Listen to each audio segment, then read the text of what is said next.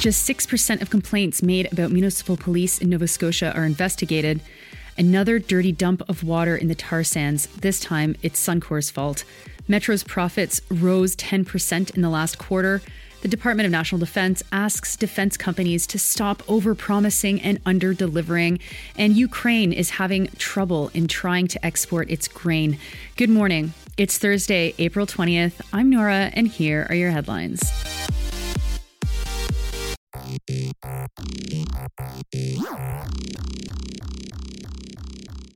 There's a big investigation out of CBC News Atlantic by Shayna Luck that exposes information related to police misconduct cases. In 12 years, 33 municipal police officers in Nova Scotia were repeatedly disciplined for misconduct. Just 6% of complaints were considered substantiated and therefore investigated. CBC News poured over 941 files released by the Office of the Police Complaints Commissioner that CBC News got through access to information. The report says, quote, "The data has never been examined in such detail before, even by the OPCC," unquote. The most common forms of discipline were fines or reprimands, and the most common accusations, neglect of duty, discourtesy, and excessive force. CBC has released the data set so that anyone can download it, which is amazing. Yay. Thank you so much for deciding to do that. The data set represents data from 676 officers. 55 of them were disciplined multiple times. 21 of them were disciplined between 3 and 5 times, and just 11 of them were dismissed. The data has been anonymized, but each officer has been given a code, and so Luck was able to see how many times an individual officer had been investigated. The data does not include complaints against RCMP officers, as they're overseen by a different body. Tom Stamatakis from the Canadian Police Association warns Canadians from reading this report, quote-unquote, without context. He said that the data demonstrates that there are very few officers who have repeat problems. I mean, okay, 55 isn't actually that small. And of course, the vast majority of concerns were dismissed. So what context do we really have here that he's talking about? The high number of dismissed cases fits into similar trends of other police forces. Luck talked to Alec Mukherjee, who had been on the board that oversaw the Toronto Police. He said that about 90% of complaints against Toronto police officers were dismissed. You know, that happened to me once, despite saying at what moment in time exactly and where exactly an officer was when he beat me to the ground. Ontario's police watchdog didn't consider that I had enough information to warrant an investigation. So let's just say I'm a bit skeptical when it comes to complaints being dismissed for lack of evidence. Anyway, this is a great investigation. You should check it out and you should share it because a lot of people need to read it. Next, another day, another dump of dirty water from the tar sands. Suncor is reporting that 6 million litres of water from a settling pond at the Fort Hills mine rushed into the Athabasca River watershed. It was the second largest spill in northern Alberta this year, and it was twice the legal limit allowed of suspended solids to leak. The pond is called a sedimentation pond. Runoff from the tar sands rests in the pond and then it settles before the water is released. The company told the Globe and Mail that Alberta was notified about the spill, but the Globe and Mail found out that the Northwest Territories was not. The two jurisdictions have an agreement that says that both must be informed when something happens that might cross their invented fake border.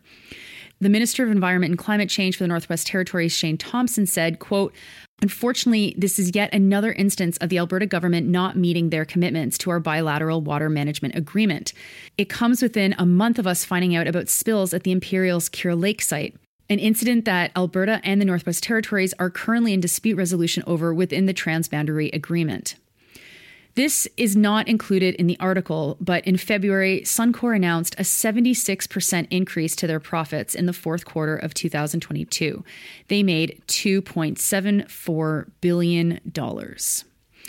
And speaking of profits, Metro, the grocery store that I most often shop at, saw its profits increase by more than 10% in quarter two. They made $218.8 million on the most recent quarter, an increase of nearly $20 million compared to last year at this time.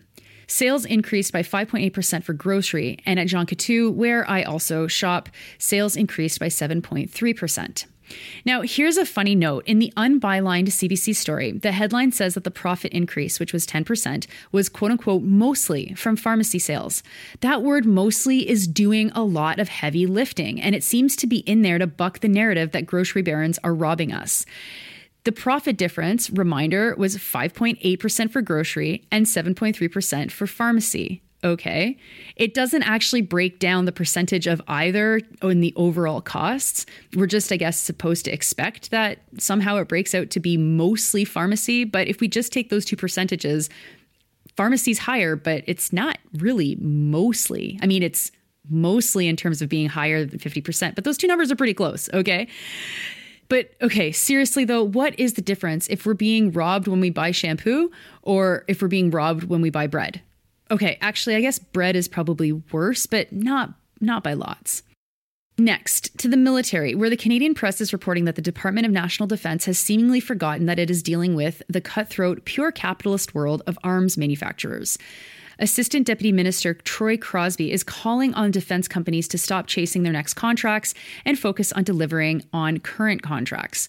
In the second paragraph of the Canadian Press article, it says that Crosby, quote, says he respects that companies are in the business of trying to make money, but they also need to make their commitments to the federal government, the military, and Canadians, unquote. Ah, yes, you gotta respect those profits.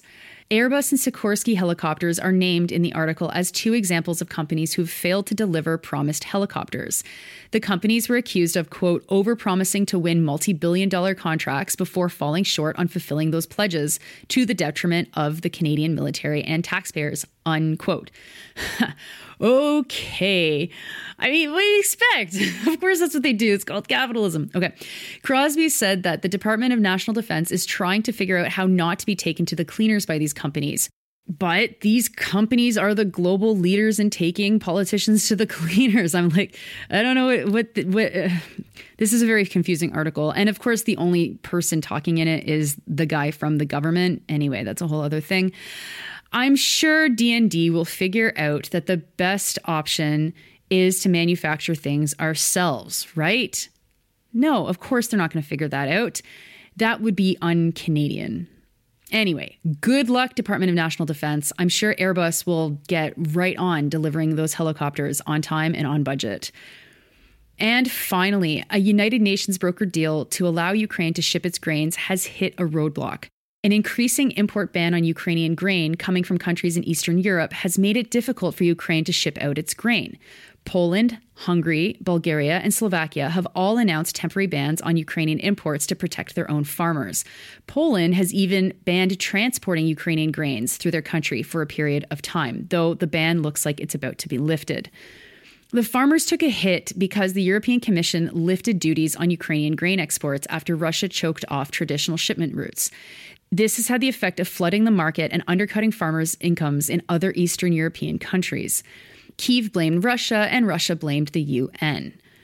The group that is overseeing the operations is called the Joint Coordination Center, and it's based in Istanbul, that has said that the shipment inspections are happening, as in grain is leaving Ukraine. The European Commission is working out relief packages of potentially more than 100 million euros to help pay affected farmers in these countries. Those are your headlines for today. It is Thursday, April 20th. I'm Nora, and I hope you have a great day.